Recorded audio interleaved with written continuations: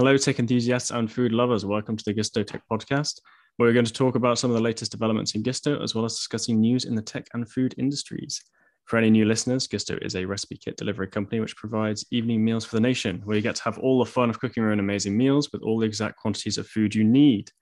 As always, I am your host, Joe Cooper. I am a data scientist in the menu tribe of Gusto. So I build algorithms and reports that help decide which meals will make it onto the menu week to week. And I'm joined today by Josh Rafford, one of our lead software engineers. Hello, Josh. Could you introduce yourself, please? Hey, Joe. How's it going? I'm Josh. I work on the same team as Joe, pretty much, but more in the software engineering side. So I'm the lead software engineer in our team called Kimchi, where we do indeed focus on menu planning and creating the menus with the best variety for our customers. Yeah, I felt like I didn't know if I should introduce myself as, and I'm also going to be interviewing someone who's in my team today. But I want that consistency for the listeners, so that they know it's the same person talking to them. I'm sure they'd be really worried otherwise. Yeah, sometimes I wonder if I should also mention the weather as well, because I think I've done that in like almost every episode, but the weather's pretty good today, so there we go. There's that. It's nice. Yeah, it's nice actually. Although the thing with podcasts is they're never live, are they? So it might just sound like we're bragging if we're saying the weather's nice today and it's raining on the day this comes out. But that's true. But yeah, so what exactly do Kimchi do, or what does your side of Kimchi do, the software engineering side do? Yeah, the software engineering, we've only really been a squad in terms of software engineering, as well as data science on your side, Joe, for maybe about 6 months now, when we started. So before we started, there was already this algorithm that data science side of the team built around generating the best menu. But we're just trying to productionize that a little bit more, as well as taking in the existing sort of menu planning process. So how do combining that sort of human interaction and how the best menus are built with sort of the power of data science and software engineering to try and improve that process and around creating better menus. So we've been building some internal tools that allow a menu planner to come along and put inputs into generating a menu, give them more information around which menus they should be picking on each individual week, how those menus are likely to perform against being, have the best variety for our customers, but also around, cost saving and everything else that's important to the business as well.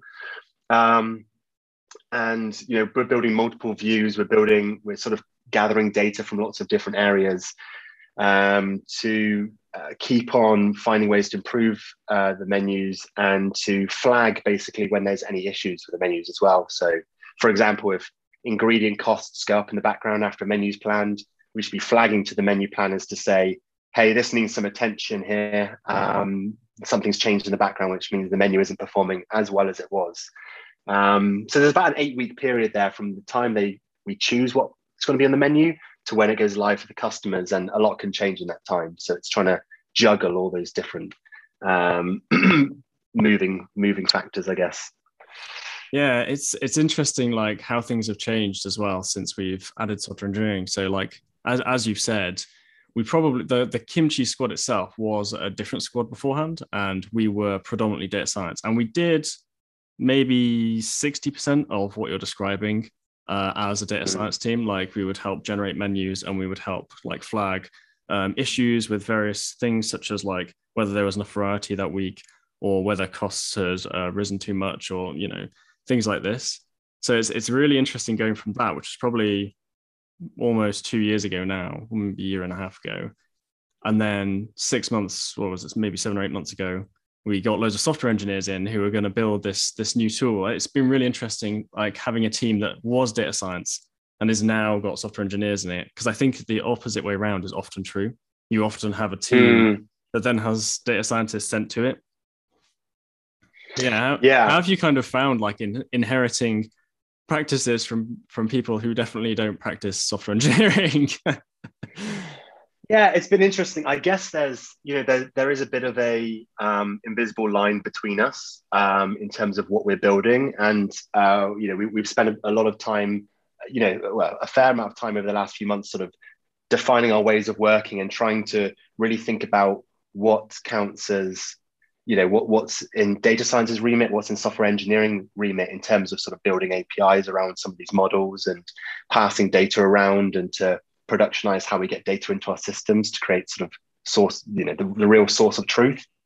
But yeah, it's been really interesting to sort of join that team. And I've worked loosely with data science before, but not in a way where it's so core to the product we're building.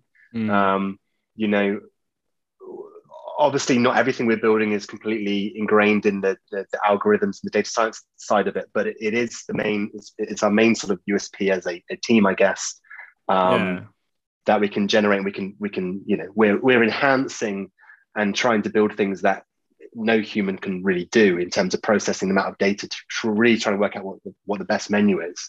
And that's so important when we sort of start scaling the business and we start, trying to increase the number of recipes on our menu and increase the number of ingredients we store as a company. These things that take maybe 3 days as a human now. I mean, I'm just guessing that as these numbers increase, just the time goes up exponentially. So the more we can introduce automation into some of these processes between the two, the better.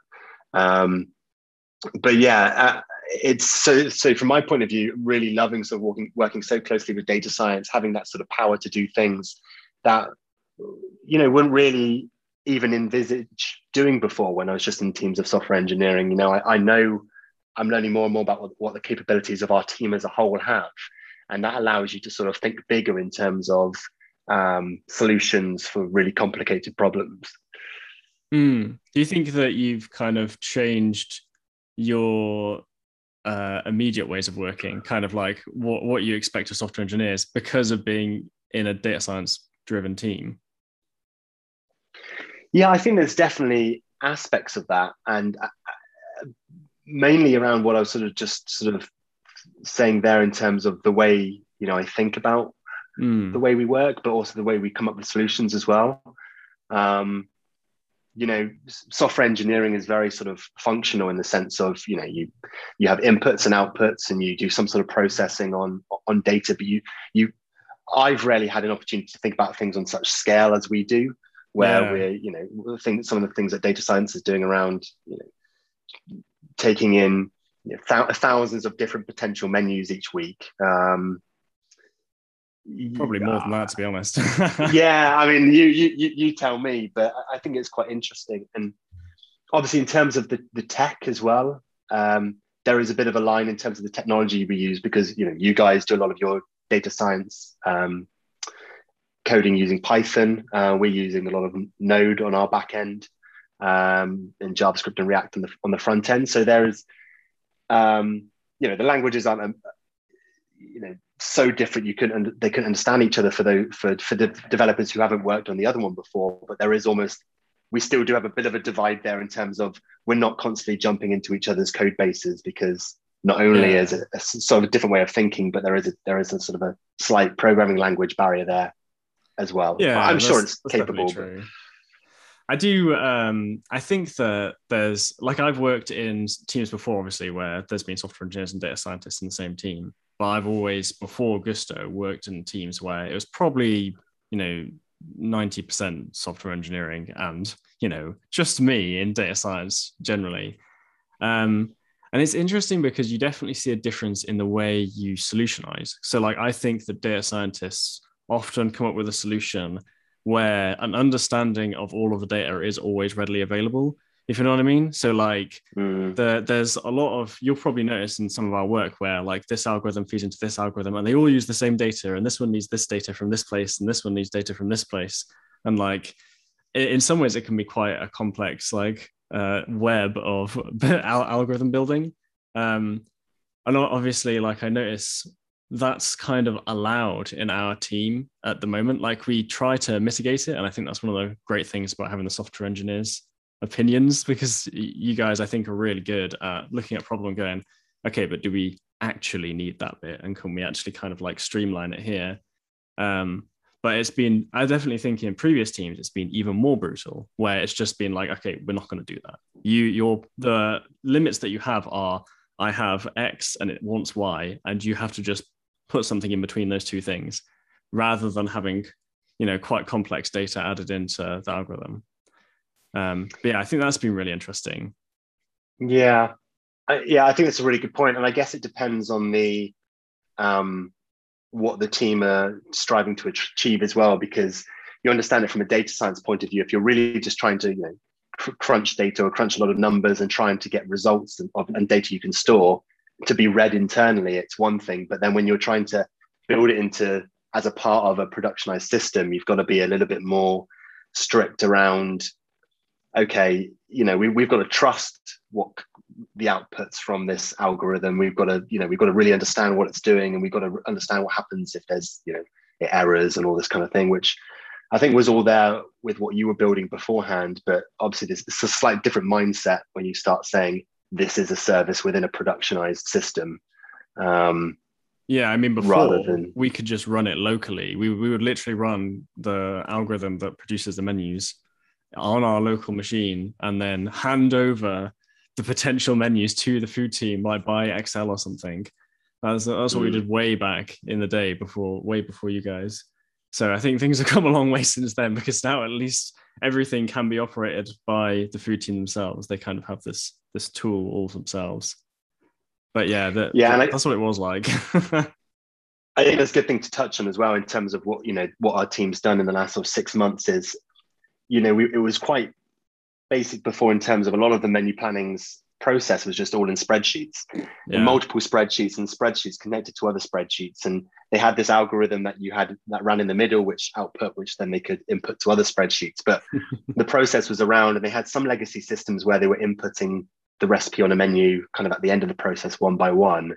But what we've done by productionizing it is meaning that there's a sort of single source of truth throughout the whole menu planning process, where you always know from sort of the day a menu is planned, this is what the menu will be in 8 weeks' time if nothing changes. But you have all those metrics and those targets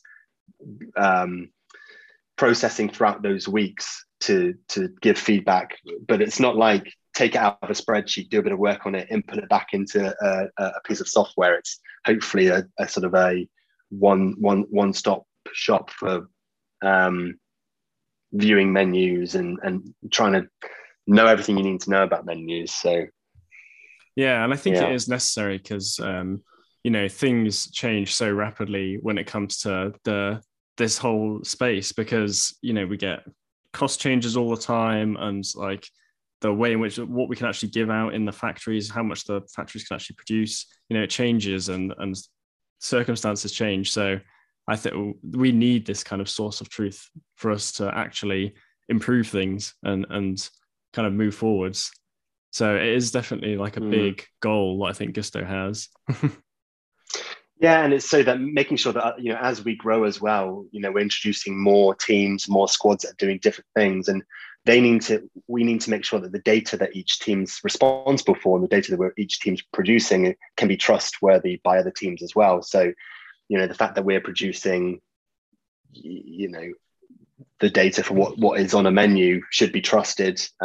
We work throughout Gusto, we're trying to work in a completely event-driven way, and each team should be interfacing with each other basically just by consuming events that other teams are publishing. And what that means is each team can work quite independently of each other, but hopefully trust the data they're getting from each other team, that they can bring that into a productionized system as well, and rely on that, rather than passing things through and saying, well, is this the latest data, or is the spreadsheet version the latest data? And it means everyone's a little bit behind in terms of the data they need as well. Yeah, I think spreadsheets are the bane of every data scientist and data engineers and software engineers' existence, to be honest. I think they cause problems basically everywhere. Yeah, I mean, it's great for when companies are starting to quickly, yeah, of course, get it down, but not great in production. I was wondering as well, kind of how have you found kind of building a team at Gusto? I know a few of the people within software engineering team were hired kind of at the same time as you, so you didn't get a huge say, but obviously you've been pretty instrumental in then pulling that team together and producing something from it. How have you kind of found that experience? Yeah, I think it's been a really interesting experience. As you mentioned, I was sort of the first software engineer hire for the team, and then within probably about 6 weeks, we had a team of five engineers. So most of those, I wasn't involved in the hiring process. You know, most of those were in motion before I joined. But you know, having said that, it's still quite, I mean, for anyone who's started, you know, built up a team from scratch. There's still a lot to think about in terms of, you know, defining ways of working, getting a shared understanding between different developers of how they've worked previously or how they want to work on this team or how they think things should work. You know, just getting people generally set up, understanding Gusto and the domain of Gusto and understanding how we do things here. Um, and just, you know, doing enough discovery up front to have a backlog of work. So there's a lot of weeks when you first start a team where you need to think about, well, what are we actually building? What are we actually focusing on? We Yeah. don't want to dive in too quickly because we'll probably end up building something that's actually not fit for purpose. Um, so going from 0 to 5 engineers in the short space of time we did, I think it was a big challenge to work out, let's get this, let's make sure we're not wasting any resource and time here. Let's make sure we're making the most of the team we've built as quickly as possible. And yeah, it was a bit hectic for a while, but it's all good. And obviously the big difference between teams I've managed in the past is this is sort of the first post-pandemic team I've had to sort of work Yeah. on where everything is 100% remote, which makes things so much harder in terms of team building and bonding and ways of working. It's really tricky. Do you think? Because I mean, I don't know, but I would have thought some things would be easier and some things would be harder. But do you think it's just the kind of like getting the more personal connection with the team that's like more difficult? Yeah, that's really what I'm referring to. There's obviously pros and cons to remote working in general, but I Yeah. think in terms of hiring and yeah, getting that sort of team connection, um, you know, it's much easier to get to know people by going to the pub after work on a Thursday and actually chatting Mm, about real things. And obviously within our team, we've made extra efforts to have, you know, end of day catch ups and a few other in between meetings to socialize and talk about non-work related subjects. But it's much, not that we've had this problem, but I know it's much easier to misunderstand each other in a working environment if you don't understand each other on a personal level as well. mm, And mm. you can be more forgiving and more honest probably with colleagues that you know on that deeper level. And it's quite hard to establish when everything's just over webcam. Um, Yeah, I see what you mean. I think we have kind of at times struggled to. It's harder to push people into going into some of the like social events. Not that we need to. Well, you would hope you wouldn't need to push people, but I think that yeah, when you're in the office, it's pretty easy, isn't it? Because it's just it's the end of the day and just like, oh, should we just catch up? Should we just go to pub or whatever? But when people are at home, it's pretty convenient to just turn your laptop off and go about your day, which is great in loads of ways. But also, I think it does lead to this situation where we don't know people quite as well personally. mm. But yeah, Yeah, I think that side of things is always going to be tricky, but hopefully we do, and we are already seeing it now. You know, we're going back into a little bit more of a dual world where we are mainly working from home, but we can meet up for socials. And obviously, we have as a team met up for socials 2 or 3 times now, and been into the office a few times. You know, with maybe only half the team, but it's still an opportunity to get that feeling of um, being a team again. So we'll see. And I think that has made a difference. I don't know how you felt about since you've started going back into the office. even if it's one day a week. I have enjoyed it. Yeah, it is. It's nice. It's a good change of scenery. I found a good way to kind of like enjoy seeing everyone, and meetings are actually slightly funner when you're in person. And yeah, I have enjoyed it a lot more. Yeah, it's good. A perfect segue from getting to know people personally. I wanted to ask you about your personal life a little bit with your previous career in a band, or your kind of side career in a band. Yeah. So my understanding, because I do know you personally, Josh, is Got me. You're in the band I Divide, right? That's what it's called, I Divide. Yeah. I played in that band for how many years was it? Probably about 8 years. Through from about the age of 17, 18. And was kind of working as a software engineer at the same time, which I got my first job as a software engineer. I started it just after my 18th birthday, working for the Met Office. But I was already in sort of my love was music, and I was obviously 18, and it was very much of a balancing act of, obviously I wanted to be a rock star, and obviously I wanted to play in a band. Doing software engineering was a great way to make a bit of money on the side. And luckily they were very understanding, and they were very supportive of sort of my music, and gave me loads of extra time off, which I definitely shouldn't have had. With just had to do a bit of extra pleading and a little bit of extra begging to get, but it worked out. But yeah, I kind of did some pretty big festivals as well. Yeah, so we did. We played Reading and Leeds Festival. We did Download Festival a couple of times. We did some small tours around Europe a couple of times. We toured with Funeral for a Friend for a month, which is one of our big tours for people who know them. And yeah, a few other sort of semi-known bands. But yeah, we were doing quite well. It's sort of we had years of doing like a tour of Scotland. I'd do it with air quotes there, which is us basically driving like 10, 11 hours up to Scotland to turn up to a pub where no one who was there really knew we were supposed to be playing, and playing in front of about three locals. Just been like, who booked us this gig? Like, it's but yeah, we did build up to having a pretty good place, and you seem to have quite a lot of views on Spotify and so on. There seems to be quite a lot going on there. Yeah. See, now it's been promoted on this podcast. That it might explode yeah, exactly. Again. The views are going to go up again. I think we should do a crossover. I think you should sing a song about the podcast. That would really help.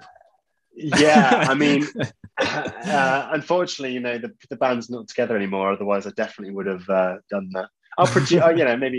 Maybe I'll produce you a little song. I've got a keyboard behind me that you might be able to see, but I've only been learning to play the keyboard properly for about a month. So this is going to be your next band. It would probably be bad. Are you going to play the keyboard in your next band then? Yeah, are you musically talented in any way? Not in any way, no. Unfortunately. But I'll How's help your rapping skills? I could maybe rap, but yeah, I don't know if it'd go that great. I could be a cheerleader at least, Okay. You need someone like that. Groupie, someone to help with the van, whatever. I could do that. Sure. I'll keep you in mind. So how did you? So I cut you off before while I think you were about to answer this question. But how did you actually find kind of like managing your time between doing a career that is relatively stable and doing a career that's really awesome but not stable? Yeah, it was tricky at times. Like I say, I worked for the Met Office, and they were really supportive. I think because when I joined the Met Office, I was 18. So and the average age of the Met Office is probably about 65. That's a slight over exaggeration, but at the same time, I did feel so much younger than everyone else, and I think everyone saw me as a little bit of They had some responsibility of me, treating me as like the child of the Met Office at the time. So I think they all had sympathy for me and all playing a slight sort of parental role in making sure I could sort of follow my dreams as well as sort of work. But I worked hard. I did the job to the best of my abilities. I may have been just found it slightly distracting from time to time, thinking about writing music and touring. And there were a few days where I'd finish work, on like a Wednesday night, and then drive 3 hours to a gig, play a gig, drive back, wow. get home at like 2:30 in the morning, and get up the next day. And actually, pretty much, I was living with my bandmates at the time, and we were pretty much coming home from work every day and then writing into sort of midnight and then sleeping and repeat. And that was 5 or 6 days a week we were sort of doing that. So Oh wow. it was really like doing two That is an full-time intense jobs. schedule. Yeah. Wow. Yeah. So we were living and breathing it. And but I was really appreciative of having something stable like software engineering from that early age as well, because a lot of my bandmates didn't have that kind of support, and they were just not getting approval for holidays to go on tours, going off on tour, coming back to find that they'd been fired whilst they had been gone, and then trying to find another job. And they were jumping around between supermarket jobs and working on hotel fronts or coffee shops, and it's much tougher for them. And although I was being paid a fairly junior wage towards the start of my career, it was still a lot in comparison to sort of what some of my friends were earning. So that gave me a bit of a sort of a more of a support bubble in terms of being able to afford food and things like that on tour, which is a luxury that some of the guys generally struggled with. Wow. So yeah, rock and roll and all that. Do you still find time to rock out? I'm not rocking out as much as I used to. No. Honestly, I really struggle to pick up my guitar now. I've got an electric drum kit downstairs, which I still play, but I played guitar in the band, and honestly, I'd love to play it more. And I keep just struggling to motivate myself to do so. But there's no excuses really, apart from having a bigger life. I think when the band ended, I really went against playing music and just was trying to make up for the lost time in terms of socializing and going out and seeing people, because I had so many years of having no time to do that kind of thing. Yeah, that makes sense. Yeah, it's interesting. I could draw parallels to things that I've done, but I don't think it's quite as intense as yours. Like when I was doing my PhD, when I finished it, I had to finish like all of the I had to finish my PhD while working, which was really tough. And I had to basically every night after work do more work, which is, it's difficult as hell to do. I didn't do it for years. I did it for a couple of months. And even that I thought was really tough. So, yeah. I get you. I mean, I enjoyed, all of it. So it wasn't, it was intense in terms of, timelines and amount of time we were spending, but it was still fun at the end of the day. Although it was exhausting, but fair enough. Right, shall we talk about the next section of the podcast, which is food? So did you bring your favorite Gusto meal? I have actually. What is it? Okay, so I mean, I went through all my recipe cards I've had so far, and without sounding like I'm promoting Gusto too much, there's so many good ones to choose from. Do you want me to tell you what I picked in the end? Go on. Yeah. So I picked this. It's a hearty lamb ragu gnocchi bake. Ooh, I think I might have had that. Yeah, it's. I'll show you. No one listening will be able to see it, but it's this delicious one. And there's a couple of reasons that I picked this one. One, because there's two things here. One is that I don't think I really discovered how much I love minced lamb until signing up to Gusto. It's just not something I ever bought from supermarkets before. Making bologneses and chilies, I buy minced beef all the time. But would never ever think. I've always loved lamb, but never think to buy minced lamb. And there's a lot of meals on Gusto recipes which have minced lamb, and they're all delicious. In my opinion, I think it's amazing. And the other side of that is gnocchi as well. That's not something I'd ever have thought to buy from a shop before starting at Gusto, but there are quite a lot of recipes with it. And it was something my girlfriend was skeptical about when we first ordered a gnocchi meal, but we were trying to buy as much variety as possible.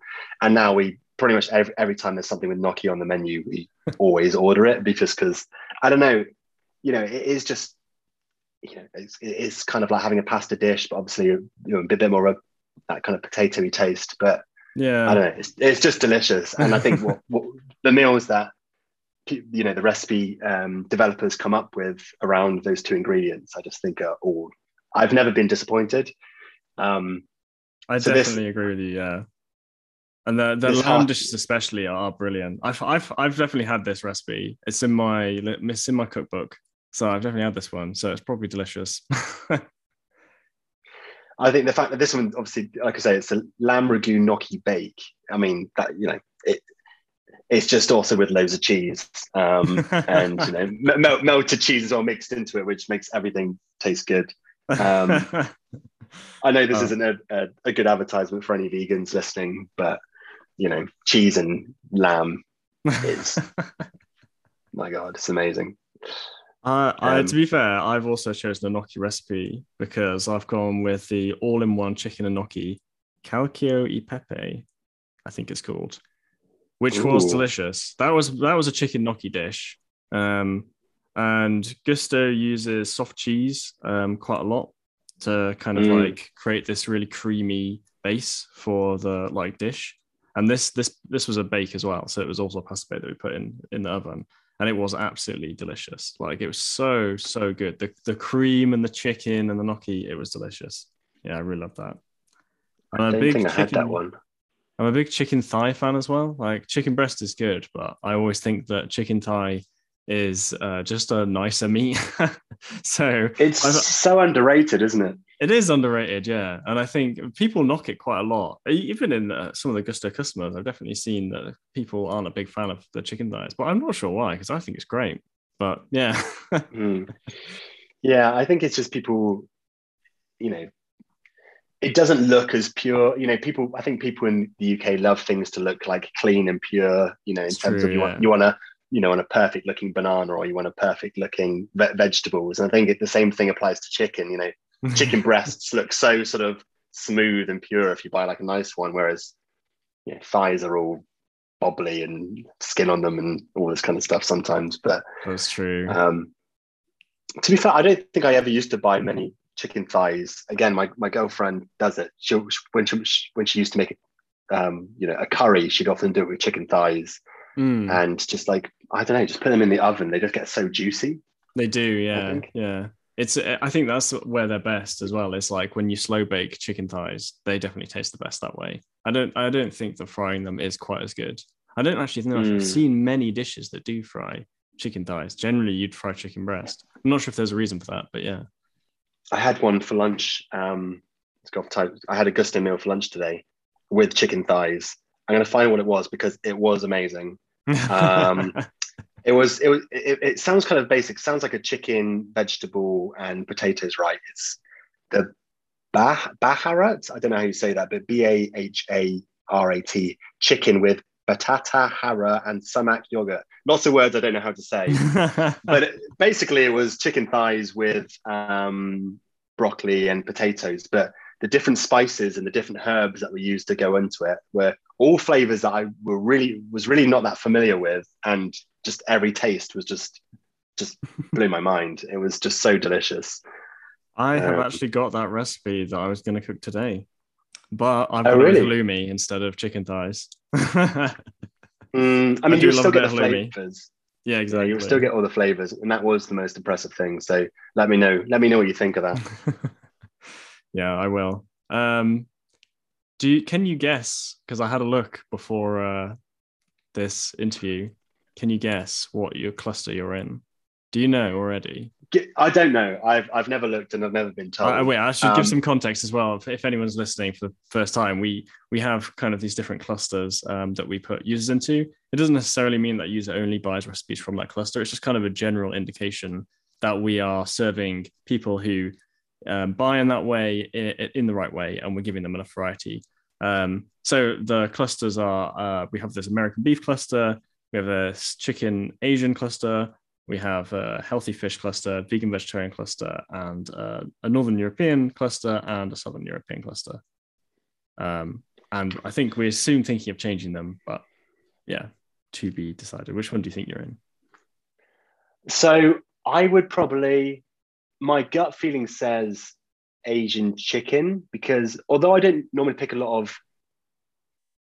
chicken dishes necessarily, we do tend to have like, I'll always try and get some sort of curry and something different every time, or like a Vietnamese or like a Thai or anything around that will definitely make it onto my recommended list. But having said that, I will often pick like a lamb or a beef. So I don't know if that would pull me out of the cluster. But my guess would be Asian chicken. That's interesting. That's interesting because I didn't get you down as that unless I've got the wrong one. Because I put you down as healthy fish. That's what I found in the clusters. Does that sound wrong? Interesting. Do you think you've ordered many fish dishes? Or many like 10-minute meal dishes or prepped in 5 dishes, which can put you in there like healthy fish? I would say I'd be surprised. We definitely do. I mean, we went through a stage where we'd always try and get one fish dish a week, but I feel like we've fallen out of that pattern a little bit. So maybe it's from previous orders then, because sometimes our orders our clustering goes quite far back. Maybe that's why. Yeah, maybe. And also, Kate won't often let me get like the really greasy burgers. So because we do sometimes have them for lunch and things like that as well. We do tend to try and get healthier ones. I mean, I don't really care too much, but I think in general we probably steer towards more healthy options. Yeah. So yeah, probably a little bit of a surprise, but I can kind of understand. Maybe I'll double check it. Who knows? I'm not totally sure now. From what you've described, it doesn't sound quite right. But oh well. I'll send you the list of some of the recent things I bought, and you can tell me whether that looks like a healthy fish for any reason. Right. Shall we move on to some news? Because I think Gusto's actually had some pretty big announcements recently. Two of which I think are like worth mentioning. One is that Gusto is now a B Corp, which is pretty cool. And the other is that we are releasing our Christmas boxes soon, so like for the Christmas period, I think they're releasing these Christmas boxes, which will be ready in an hour, which is pretty awesome as well. But yeah, I mean, the B Corp thing I think is pretty big. Like I didn't really know about it before like Gusto got involved. But I heard from a lot of people who, a lot of my friends and so on, like they said that it's a really big deal, and they wouldn't have even bought from a company that wasn't B Corp in some circumstances, which I wasn't really aware was a big thing, but apparently it is. Yeah, it feels like it's growing as a factor more. I think I first heard about B Corp, only in the last couple of years properly, or looked into it properly, because I've seen a few other companies, get that status. Yeah. But yeah, I think it's amazing. I'm super happy that Gusto have gone for that. It really solidifies the fact that where their focus is and their intentions are. My girlfriend works in sort of sustainability in recruitment and works for a lot of those companies, and she was explaining it to me a little bit. And I can't pass on any of that knowledge now, but it's what a lot of people are either. A lot of people now looking to move to new companies are looking for that status as like people individually want to work for a company that they can trust to be not evil, I guess. And it's quite a glaring badge to show, that company is committed to a certain level of sustainability and diversity, and basically just leaving the world a better place, which I think is just more and more important to everyone. Is it not? Yeah, I think there's definitely been a massive focus on it recently, especially with climate change and everything that's going on there. I think, yeah, Gusto's always made a commitment to trying to improve things. Like their packaging, they've always tried to try and make sure that as much as possible, the packaging that they use can be recycled. I think like almost everything is recyclable. And they've always kind of made that commitment and tried to push everyone in the company to think about how they can be more sustainable. So I think that Gusto definitely deserves the B Corp status, and yeah, it's really good to see as well, and to see other companies like taking it on. I think it is getting more and more important. Yeah, and as more companies commit to this, as more big companies commit to it, other companies are going to have to follow suit, because there'll be another one of these factors. One in recruitment, because people won't want to join companies if they're not committed to a certain level of, addressing climate change, etc. But also because it's a bit of an individual badge of honor, I think, as well, to say you're contributing, or you're not contributing in the same way to our planet's destruction.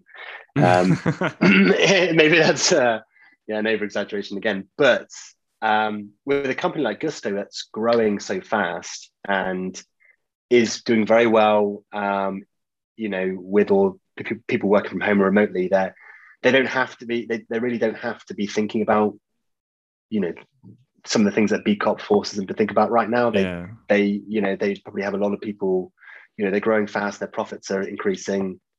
It's good for them at this point in their journey to say, no, we are, taking this seriously. Yeah, I agree with you, definitely. Hopefully we'll keep pushing to be more and more sustainable. Because I think, if more people take on a product like Gusto where it is sustainable, then everyone will benefit in the end, Speaking of which, do you think you're gonna get a Gusto box over Christmas? Are you gonna try out one of these 1 hour? Are you gonna try out one of the 1 hour Christmas meals? That's the real question. So I need to see. I mean, I'm spending Christmas in America, so I probably won't get the chance. Yeah, Kate's got family over there, so I'm going to go and fly over there and be in New York for New Year's Eve, and it should be pretty cool. But I've seen them. I've seen these Christmas boxes. They look pretty good, to be fair. I think they are available a couple of weeks before Christmas. Yeah. Or the two menu weeks leading up to Christmas. So yeah, I might still be able to squeeze one in before I go, and I definitely will if I can. Even if it's like a Tuesday night on like the 17th of December, have a Christmas dinner. That's the best time for it. I'm more than happily have 10 Christmas dinners leading up to Christmas. You might as well really go for it. Yeah, I definitely want to try them. Like, I think that they're really interesting. If you can do the whole thing in an hour, that's pretty impressive. So I think we're going to give it a go for sure. Have you ever cooked Christmas dinner yourself? No, I haven't. I do all the other cooking, but me and my girlfriend have an agreement that she does roasts and I do all the Gusto meals. So I cook like 4 days a week, and she cooks one, but she cooks a very good meal. So I never complain. do you have a Sunday roast every week then? Wow, no, not in summer, no. But I think we do have them quite a lot, to be fair. Very, very traditional British thing to do, I think. Yeah, we've been trying to do it more. I think I love having a roast on a Sunday. And there's different types of roast you can have as well, right? You don't always have to do the full thing with all the trimmings. You can do like a roast chicken with a simplified roast. Simplified roast, yeah. I'm just looking at the picture of the Gusto roast now, turkey dinner with all the trimmings. It looks pretty full on. Is that like stuffing in the middle of the chicken as well? Oof. That looks delicious. It's making me hungry. We shouldn't be doing this so late, talking about food. I know. It's getting towards time to eat. Right. Let's just do one more question and then we'll leave it there. Because I think we're going good. So yeah, I thought it would just be good if you could, maybe in one word, how would you summarize your experience at Gusto, if you can do it in one word? No, I can do it in one word. I wanted to bring a challenge to the last question, Let me just grab a dictionary. I think um, I think I'd say challenging, but in like a really rewarding way. Yeah, yeah. I know that's not one word, but challenging. Challenging It's sounds super negative. it's one word with context. I get it. Yeah. Challenging in a rewarding way. I think what we're doing. Even just think about our team in terms of trying to use data science to build better menus, a better variety. It's obviously such a core part to the business. It's so important. It's almost our core product. Apart from we're not designing the actual food, but to design what's on the menu that the customers choose every week, I think it's so important. And it's we're not doing something that every other business is doing. We're taking a very bespoke problem for Gusto and kind of have greenfield sort of blue sky thinking around it to just think about how can we solve these problems and in the best way we can. And I love the challenge aspect of that. I love that it's not simple. I love that we have to really work our brains each day to think of solutions to problems. And I love that it's so closely aligned with the success of the business as well. Nice, yeah. That's it's a good lot of context for your one word. I think that was cheating slightly, but no, it makes sense. I think I agree with you.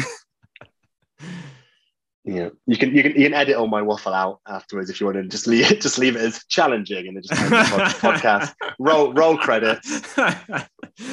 And that was it for us. But yeah, actually, on that note, we will end it. Yeah, it's brilliant to have you, Josh. Thank you for coming on. And yeah, hopefully Thanks. we'll everyone will hear us next time. Please come back. Enjoy more of the Gusto Tech podcast. Thank you very much. Thanks, Joe.